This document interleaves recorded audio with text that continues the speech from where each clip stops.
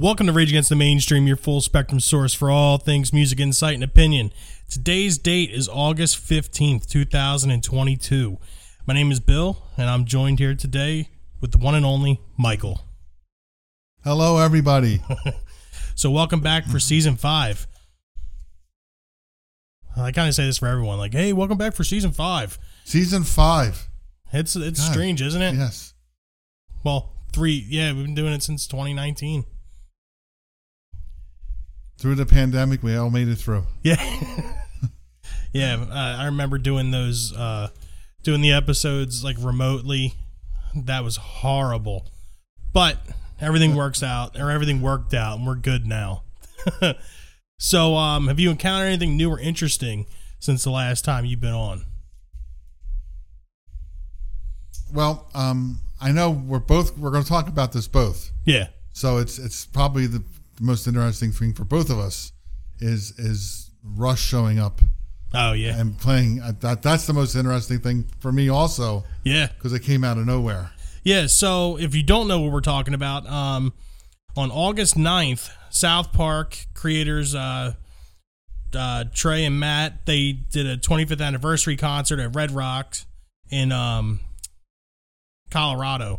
And one of the main points of that evening was Primus playing, and they brought out some special guests. They brought out Eddie and Galax from Rush. Oh, yeah, Eddie and Galax. Alex and Getty from Rush, and they played Closer to the Heart, and it was incredible. Yeah. For those of you who don't know, Primus, for the past couple of years, have been going out and touring as themselves, but the first part of their set is to be a Rush tribute. And if that has been a question for anybody, if you watch this video, you'll 100% understand why they do this. It was such a surprise. It hit, and that's all. I did a show last night in North Jersey, and it's all everybody was talking about. Did you see the Rush video? Did you see the Rush video? They're talking about the Rush video. Yeah. Did you see the Rush video? And I just seen it, and I didn't really understand how it all came to be until somebody explained to me about Primus and the Rush tribute thing that they do, along with their regular stuff, and the bass player being one of the best bass players. And the fact that it was at Red Rocks, which is, probably the best outdoor amphitheater, if not concert venue in the country, because Rush had one of their last gigs. Rush actually played there, and when they were together, and it's just a beautiful venue. And to have it happen there, and for them to see them standing on stage together, the two of them next to each other again, it was just, I don't know how they did it without breaking up, but they did. Yeah, they had a blast doing it, which was great, and it just sounded so incredible. I mean, obviously the sound of Neil Peart will always be missed, but right. In this particular situation, you can't help but be happy to see them two on stage playing these songs, because fans of the band and just regular music fans in general know that was never going to happen. Right. We thought it was never going to happen, just the two of them playing, and here it happened. And the drummer nailed it, because that's what he does. And he even had the chimes. Yeah, right. For Closer to the Heart. I'm mad that I don't know the drummer of Primus's name, but he's incredible. He's just a great drummer. He's always been a great drummer. And I guess maybe doing these type of songs, like, it definitely shows the chops that he has, and the fact that no one skipped a beat at all. No. And you have to think of the immense pressure that has to be. Like, you're playing one of their biggest songs with them, and you're also taking the place of their departed bandmate and friend. It's just like, it's just got to be like an unrealistic amount of pressure on one person. Yeah, it's a combination of excitement and pressure. And you just got to take a big, deep breath and just go, let's just do it. Yeah. And then just dive right in and do it. And well, the thing, too, that was really surprising to me is how well Les Claypool was able to sing like Geddy Lee. Yeah. Like, it was just, you couldn't tell a difference. Exactly. Like, if you weren't watching the video and seeing him singing, you would have no idea it was two people singing it at the same time. And it was just incredible. Yeah, and even had the same setup on stage. You had too many Moogs stacked on top of each other, just like Geddy Lee would have, and they keep. Yeah, it's the whole thing. It was great. It was definitely a very good tribute to them. I mean, obviously it was all for South Park, but for that thing to happen there, like that just blew it up even bigger. And if that was unrehearsed, which I guess it was, I don't think they rehearsed that. No. And for those two guys to walk up there unrehearsed and not playing with each other, yeah, but they played the song for 40 years. So everything just fell into place, and it's just that's, I guess that's the magic of music. Yeah, that just you have that connection, and that or muscle memory. Yes, yes. I mean, they could both probably play that song with their eyes closed at this point, right? So, but they probably were also nervous. Oh yeah, about being on stage in front of all those people, all of a sudden being shoved back out there and. Okay, I'm playing this song. I haven't played it in 7 years, and with one of my lifelong friends, and now I got to play in front of all these people. So they were feeling the pressure too. Oh yeah.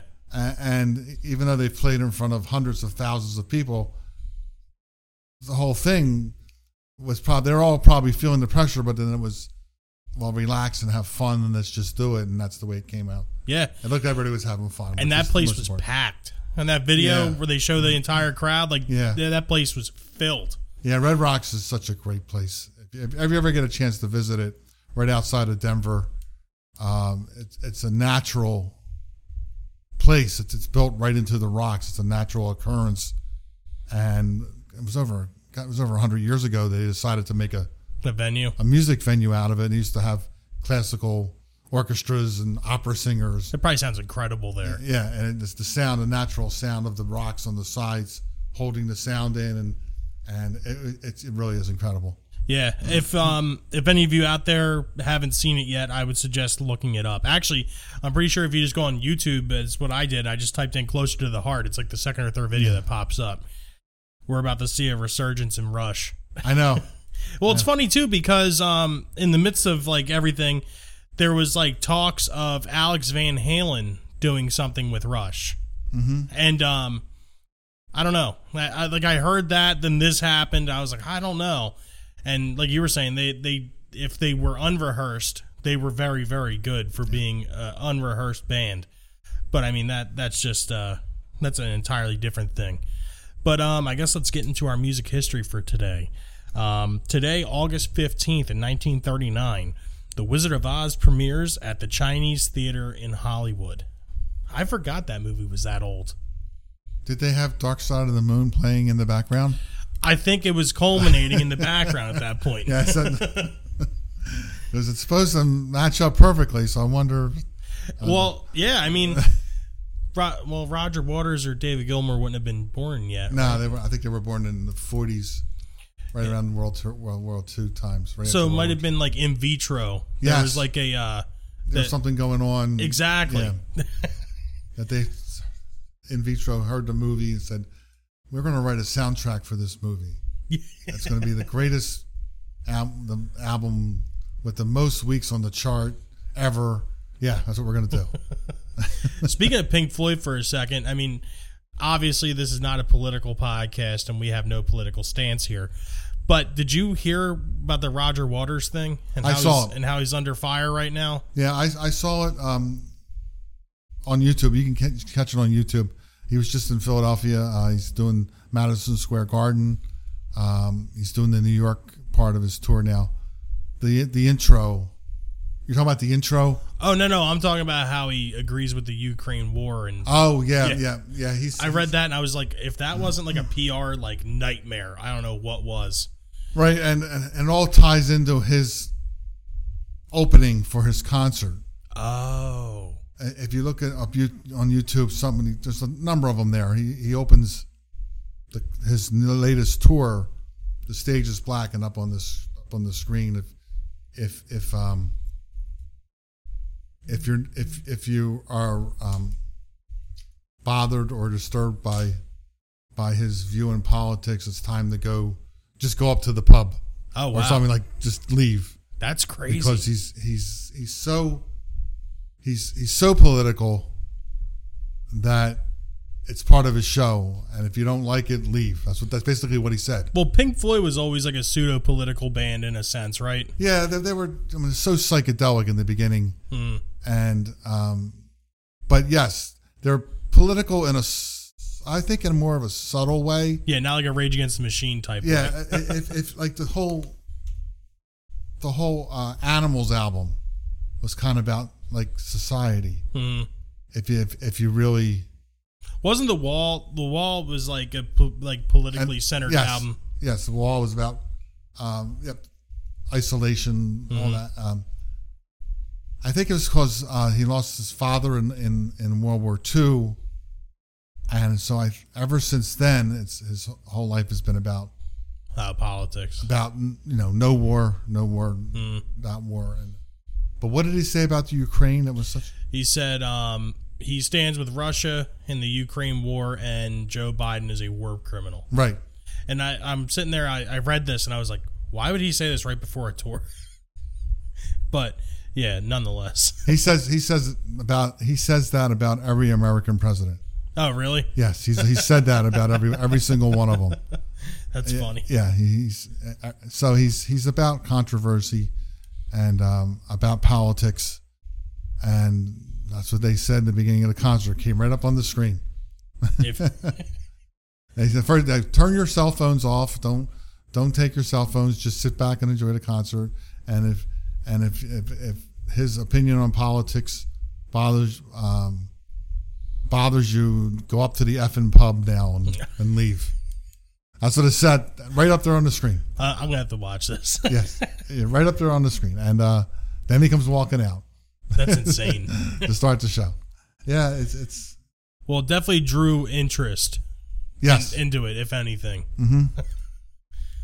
So what do we got going on in 1969? Okay, 1969 Woodstock. This was day one of the performances. This is when it actually opened. And Richie Havens, as I don't know if everybody knows this, but he's the one that opened the concert. It was supposed to be Sweetwater, but everybody was delayed on the freeway. I wonder why. The New York Thruway was basically shut down by people trying to get there. So they got there late. Everybody was getting there late. So Richie Havens was one of the only ones there. So it was like, go ahead.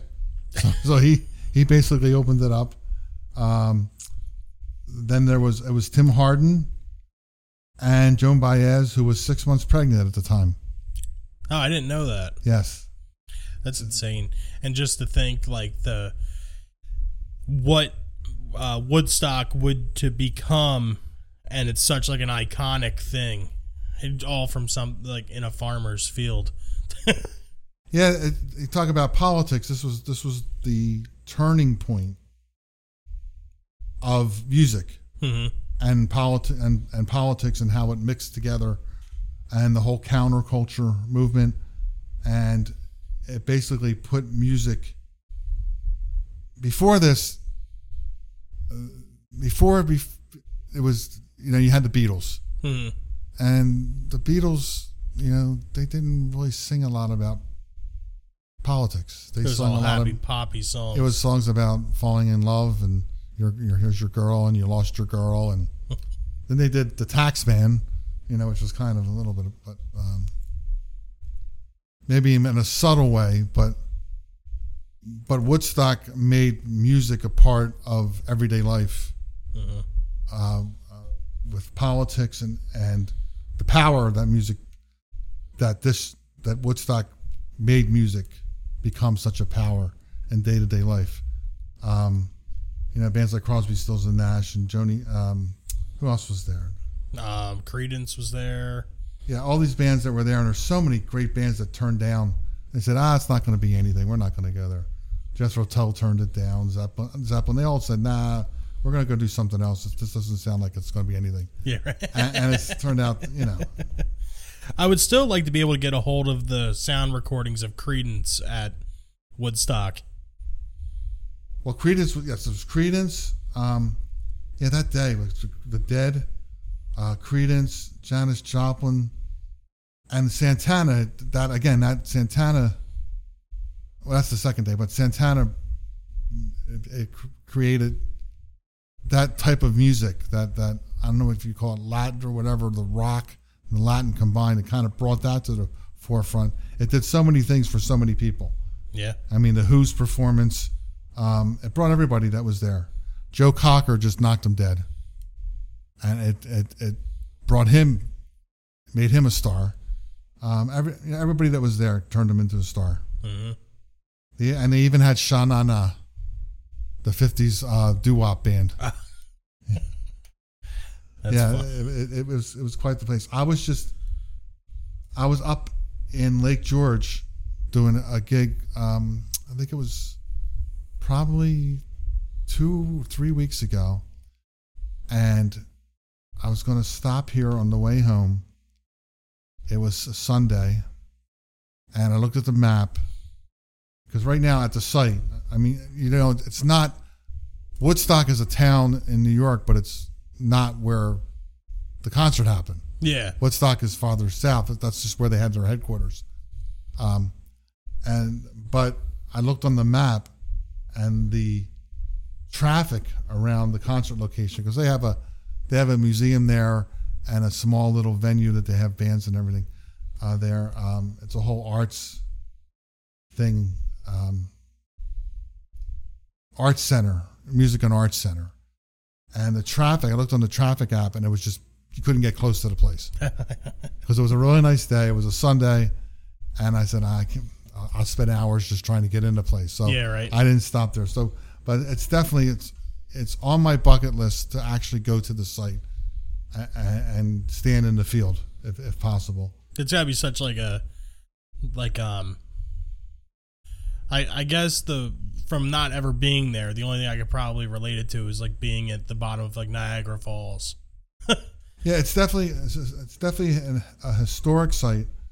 The energy that was there, all the how many people were there, and there was no violence. Mm-hmm.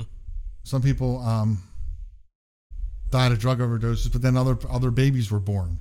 Mm-hmm. So, but there was no violence. It was. They had to wait 30 years for that one. Yeah, right. And to get all those people together and to have that happen, it was definitely a turning point in music. And if you ever get a chance to watch the movie. Oh, yeah. The movie's great, too. And if you want any more information on Woodstock, go back to like season 1 of the show or 2. I think it's season 1. I think we were running out of ideas, and we did like a 3-part series on Woodstock, 69, 94, and 99. Oh.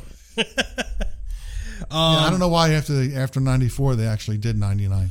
Well, it was probably a cash grab at that point. You know what I mean? Yeah, I don't know, but I think there's a documentary coming out on Woodstock 99 about how like horrible it was, or like how it just turned like from happy to extremely violent. Yeah. But yeah, when that comes out, I definitely want to see that. Speaking of violent, in 1983, guitarist of the Ramones, Johnny Ramone, was beaten in a street fight, and he had to undergo brain surgery the same day. The incident actually inspired the next Ramones album, Too Tough to Die. 1983. Yeah. Where was that?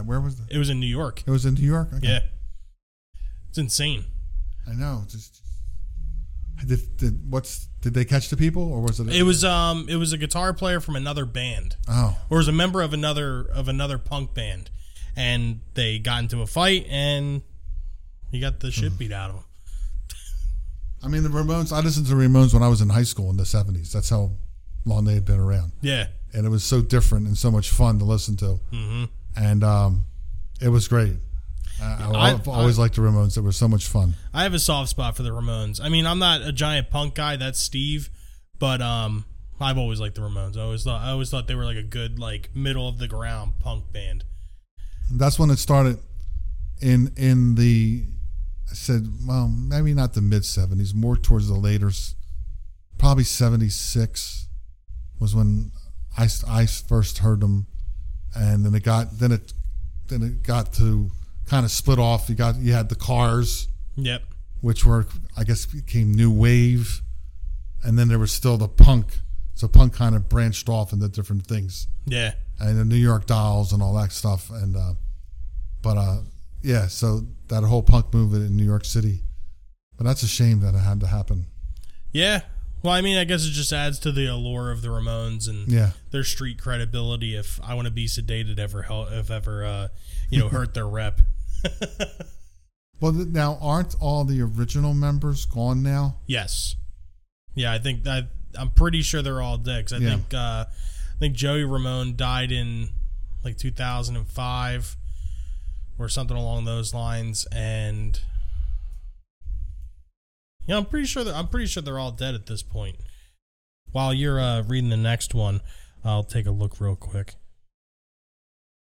Okay, in 1991, 750,000 people attended Paul Simon's free concert in Central Park, New York City. I figured that I picked that one because I figured you had a decent bit to talk about with that one. Well, my memory is that they actually got that many people in the Central Park. But yes, again, it was another. Paul Simon was very influential in music and got the world to listen to, I guess what you call, got the mainstream to listen to world music, I guess you would call it, listening to other types of music than just what we're used to listening to in England and America. More African music mixed in, the drums, the vocal, the chanting, was all part of his Graceland album, which really kind of changed history a little bit. The same thing with Peter Gabriel. Peter Gabriel did the same thing.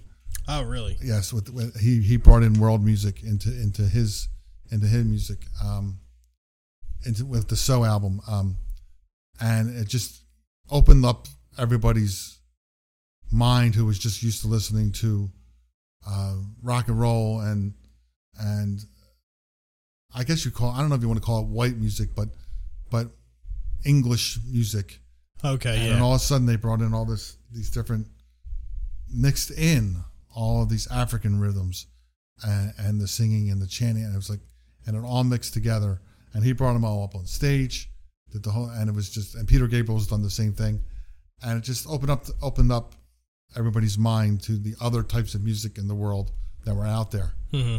And so it was a big event. Paul Simon was very big in new things, innovative, something completely different than what was going on.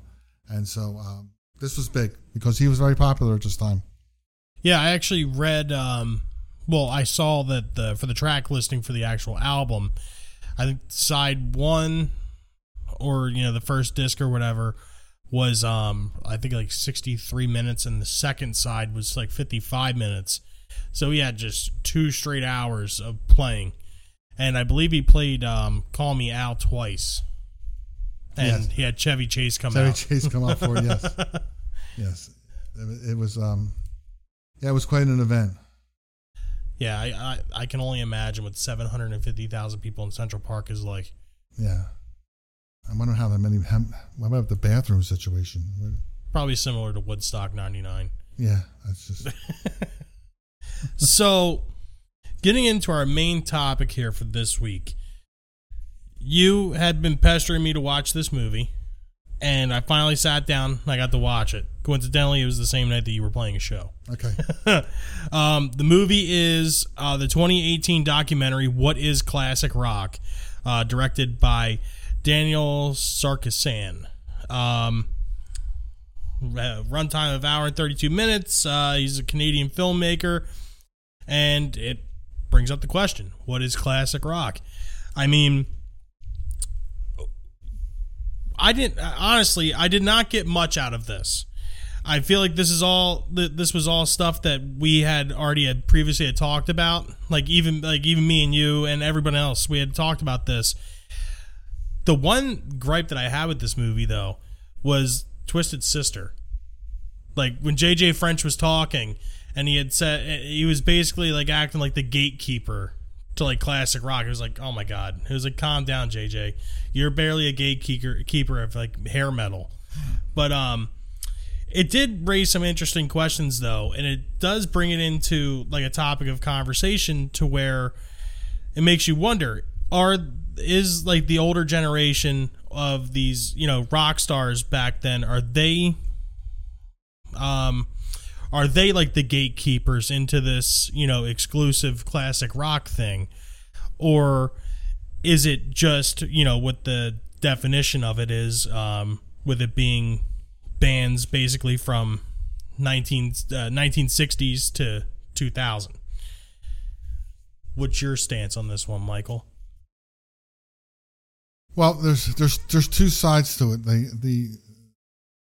Some critics say that classic rock was created as a money-making scheme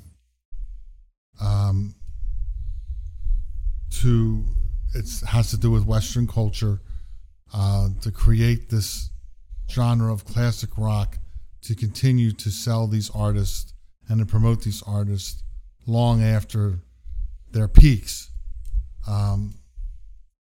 Now, on the fan side of where I am, I look at it as classic rock being that era.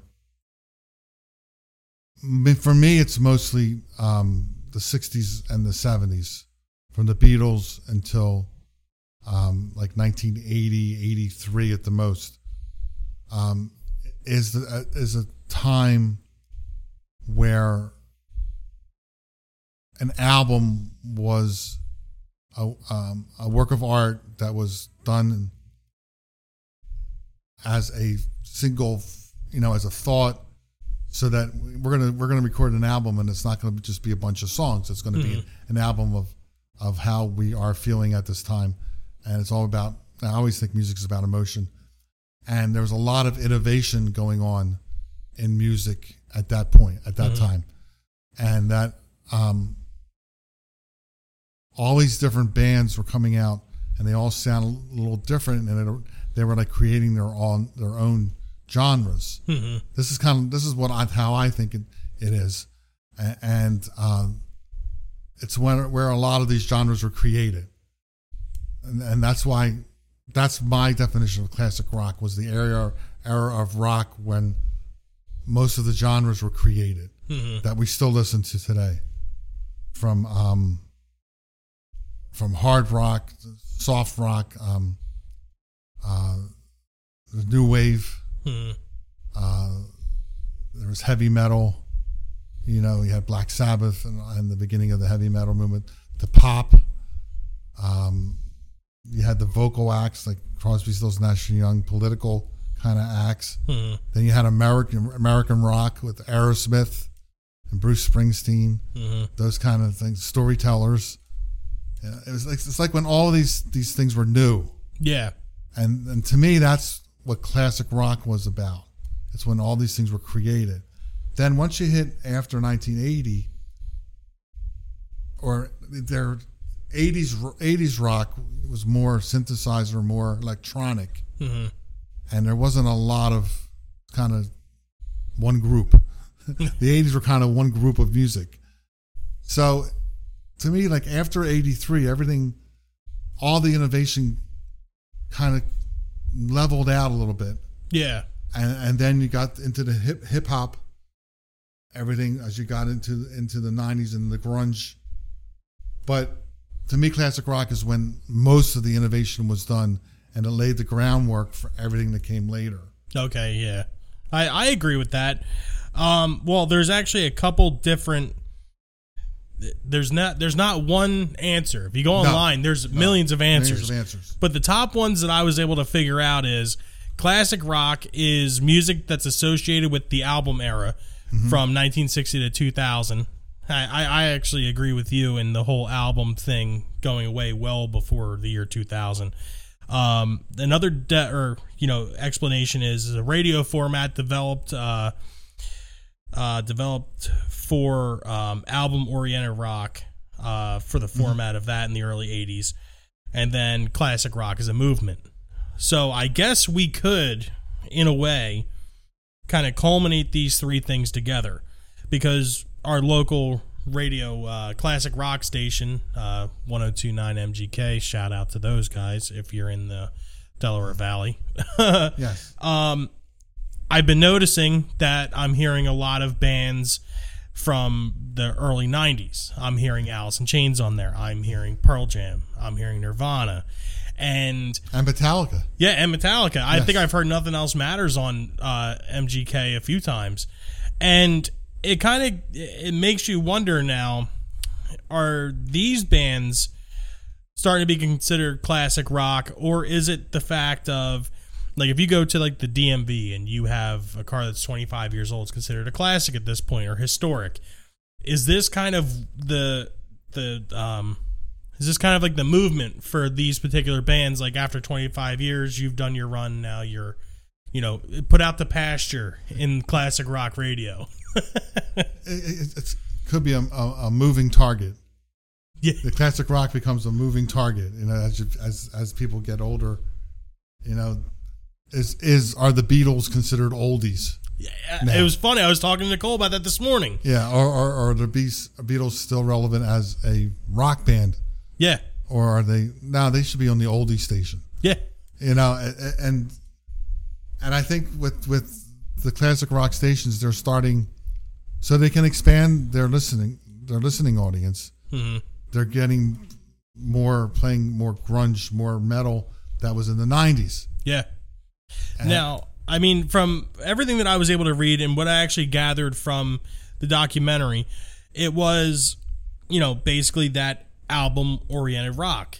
Like you were saying earlier, with you had a cohesive unit and this is that. And, that died out in the 80s, in the early 80s. And I would have to agree with you with that being like a good criteria for being a classic rock band. And that's why I believe that classic rock couldn't, or that's why classic rock could be a genre, because now you don't have that, everything's singles, everything's, EPs. You don't have albums anymore. So I do believe that classic rock, I mean, I think I'm talking in circles. I think I'm forgetting what I'm saying. Well, I mean, maybe the innovation, and the making of an album to make a statement. Yes. All the bands, when they sat down and said, "We're going to do an album," it's a statement. Mm-hmm. Now you're saying it's just singles. Yes. There's no innovation. There's no. I'm going to say everything sounds the same, because it doesn't, but it's stale. It's stale, yes, right. I mean, Southern rock was created, mm-hmm. and there's still Southern rock. Mm-hmm. If you listen to a Southern rock song today, it's going to sound like Leonard Skinner. Yeah. And it's like there was all these genres created, and there were still more created, but there hasn't been much more done with it. Yeah, I mean, it's come to a point to where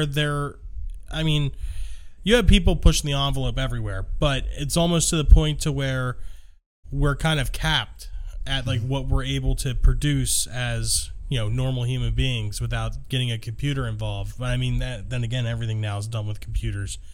Obviously, everyone's heard the intros to these podcasts. Yeah. But it also brings up an interesting thing too. Like, you have bands that are, relevant now, and bands that are popular now, like Greta Van Fleet and Dirty Honey, where they kind of invoke these feelings, and they're able to have the older generations reminisce of these times of the classic rock bands. Obviously, they sound almost like carbon copies of you name it, Leonard Skinner, Led Zeppelin. That's the big one with those guys, and it's almost like they're trying to cater to this like movement. You know what I mean? And I guess that's probably why I'm not a giant fan of these bands. That, and I was never a giant fan of Led Zeppelin either. So it's just kind of like an instant turn off. Well, when you say they try to cater to them, are they trying to cater, or are they just being influenced by them? if you talk to a lot of the newer musicians, the newer bands that are actual bands, and you say, well, who influenced you? And a lot of them will go back, Zeppelin, Rush, or the Beatles, and now they're saying their influences are bands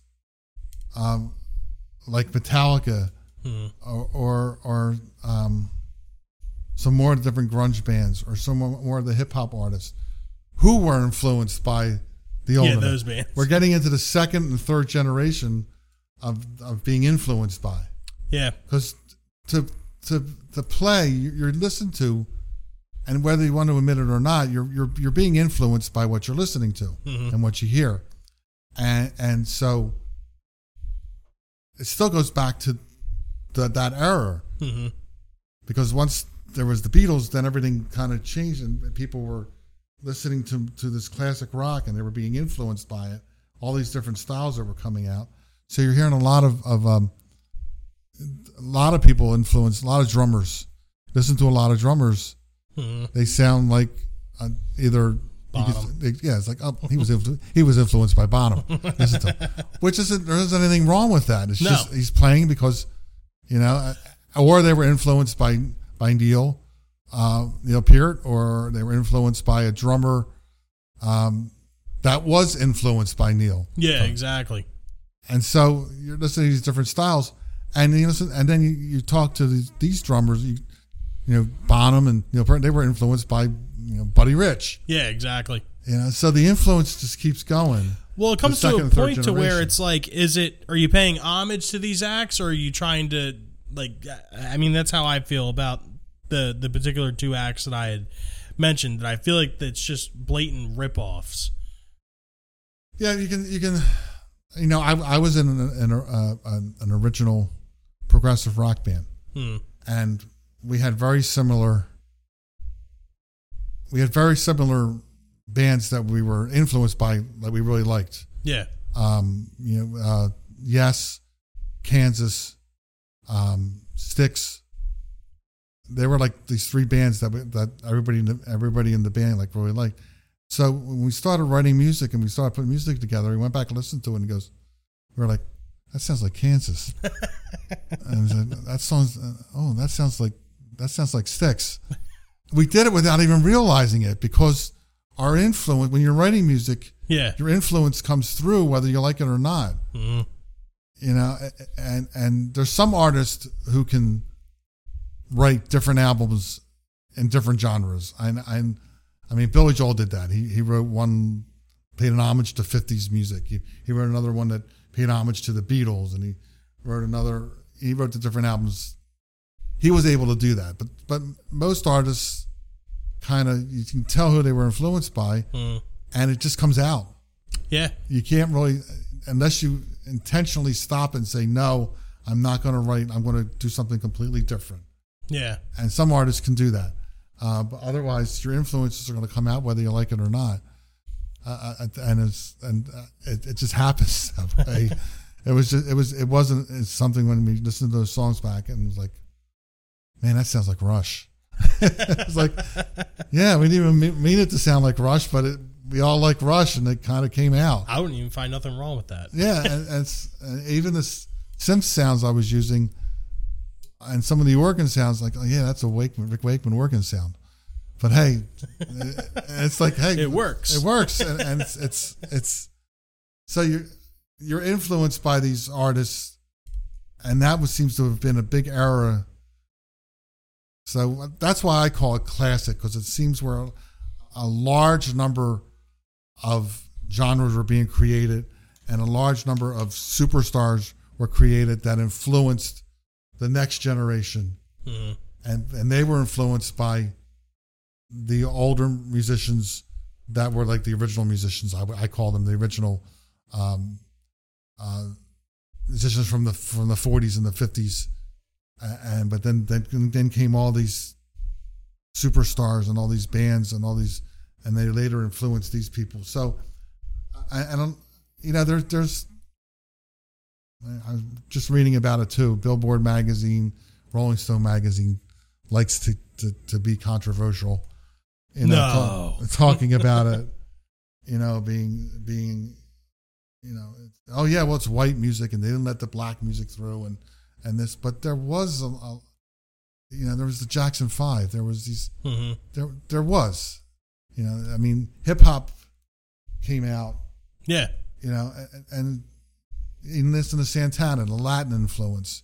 So everybody's influence was in there during that period. And it just was, but they like to say corporate America pushed the white music and all this stuff. And you listen to if you heard it, you like it, you listen to it, whether they told you to or not. Yeah, exactly. That was the whole part of the counterculture. That's why if you look at Woodstock, you look at the people who were going back to Woodstock, the different genres that were there. Everybody was there, from Sha Na Na, the doo-wop band, to Jimi Hendrix. Yeah, exactly. And so everybody was represented.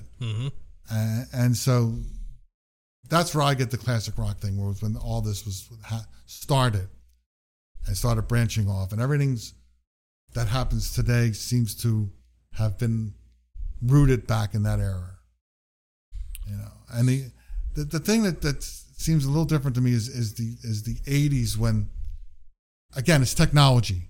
Technology has an effect on this also, because nowadays anybody can be a musician in their basement with a computer, and you spend $500 and come out with this loops and all this stuff, and but these musicians in that period of time had to work at their craft and really, really, really work at it, really work together. And that's why the music has lasted. I think it's lasted not because corporate America pushes it. I think it's lasted because it's really, really good music. Exactly. And it came from the heart, and it came from practice and a lot of hard work. And that's why it's still lasted. And that's why, you listen to 102.9 and you still hear Freebird. You still hear, and it's like what people want to hear. Yeah. They relate to it. It's great music, all that music from that time, Aerosmith, all those. It's just, that's where I get it from. So I guess to kind of simplify it and put a pin in this topic. So I guess where my stance is with classic rock, I'm going to have to go with, it was the time. It was the span of music from, I'm not going to say from 60 to 2000, but I will say 60 to 80.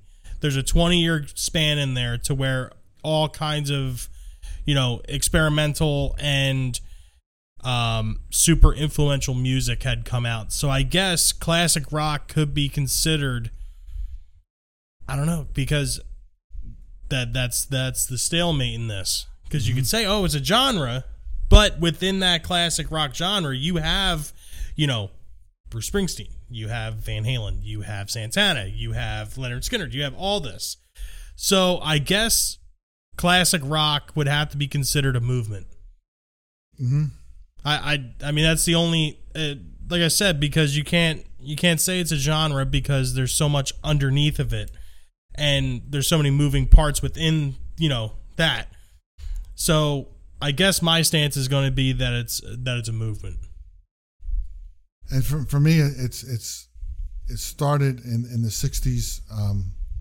The Beatles kind of changed things, and then once we got to Woodstock, and the counterculture and politics got involved, and it was exposed to that many people, that's when it started to branch out, and that just set it in motion to all these different genres, and the San Francisco side, and the New York side, and the Chicago, and all these bands coming out from all these different areas, and all being different. And that's when music was exploding. Up until, to me, it's like into like the mid 80s, and that's why I call it classic rock. It's just when all the different genres were created and seem to have been carried forward. And since then, the genres that were created, the major ones, like there was the hair metal but that went back to like kind of Van Halen polished. Yeah. A polished Van Halen. And because to me, Van Halen brought back metal, because it was kind of dying, so, but that's my definition. It's the innovation that happened. Okay. And that during that period. And after that, everybody was influenced by what happened in that period. So what are they going to call this period? I don't know. Maybe 20 years from now, these people will get influenced by these people who got influenced by these people. Like you're saying, we're in the second or third generation. Well, everything tends to come full circle anyway. Yeah. It's only going to be a matter of time before we have another like Beatles. Mm-hmm.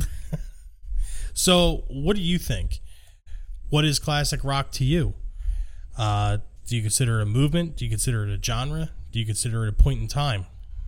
You can get at us on our social media accounts. Facebook.com/RATM Podcast, Instagram and Twitter at RATM Podcast, or if those characters aren't enough, you can write us an email, ratmpodcast@gmail.com. But until then, we're going to get into our suggestions for this week. I'll start. My suggestion for this week, I know I have suggested the album before, but the band is Slaughter to Prevail. The song is called, the album is Costolome, released in 2021, and the song is Bratva. It has probably like one of the most like punishing, like brutal slam riffs that I've ever heard, and I recently just got back into them because they released a new single called 1984, which sounds absolutely nothing like anything else that would ever have the title 1984. But check out Bratva from Slaughter to Prevail. What do you got this week for us, Michael? This band, the band is, I want to get this right.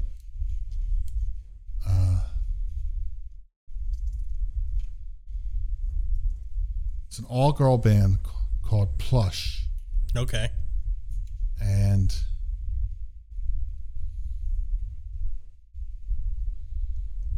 the singer was on one of these the singer shows that's out there, and she is. I'm trying to find her and make sure I know her name.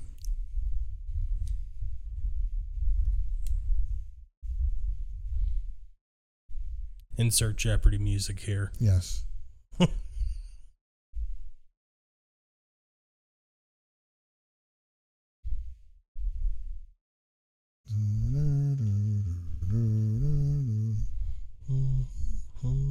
It's 4 women, and you can tell that singer, songwriter, guitarist Moira Formica. Yes. The girls, they just rock. The drummer is just incredible. She's well known already around, and the bass player and the guitar player, they just really, really fit well together. And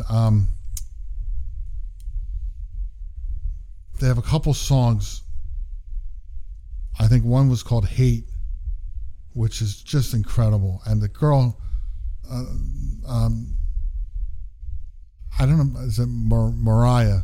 I think it's, however you pronounce her name. She just belts it out. Oh yeah, and you've shown me them. She's incredible. And there, you can tell her influence. Getting back to influences, she was influenced by Heart, by Nancy and Ann Wilson, because she sings Barracuda. Yeah, and she does it very well. And she just the drummer, man, she's good. Yeah, and she drives the band, and they're I don't know how many albums they have out yet, but I know that the new one, that new song Hate, I think this is their only album. But you got to listen to this band because they just rock. They really rock, and when you watch them in video and you listen to them, you actually have to smile because like these girls they just got it. Oh yeah, they got it, and it's like you have to. They draw you in once you start listening to them, and it's very rare that you get a band like that. And and they're just good. They're that good. Awesome. I think one of the next times you come on the show, I'm gonna have to get you to watch Metal: A Headbanger's Journey. I'm telling you that this documentary, I've talked about it time and time again. It's actually one of the main influences that started this show, the idea for this show. But yeah, definitely one of the next times that you come over, we're gonna have to watch it, or you're gonna have to watch it, and then we'll talk about it. It's a good one because I did like this topic a lot. And I would like to be able to do more of these genre-based topics, too. But, yeah, so that's another episode of Rage Against the Mainstream podcast for the books. Once again, if you want to get in touch with us, you can find us on our social media accounts. Facebook.com/RATM Podcast, Instagram and Twitter @RATM Podcast, and our email, ratmpodcast@gmail.com. Make sure you tune in next week. We will not have a scheduled, topic-based episode, but we will have an interview that is definitely on the top of my list. If you're a guitar hero, I think you'll really enjoy this one. So, once again, this is another episode of Rage Against the Mainstream podcast for the books. Thank you for listening. As always, I'm Bill. Yes, and I'm Michael. Have a good night, guys. Thanks. Thanks for listening. Thanks.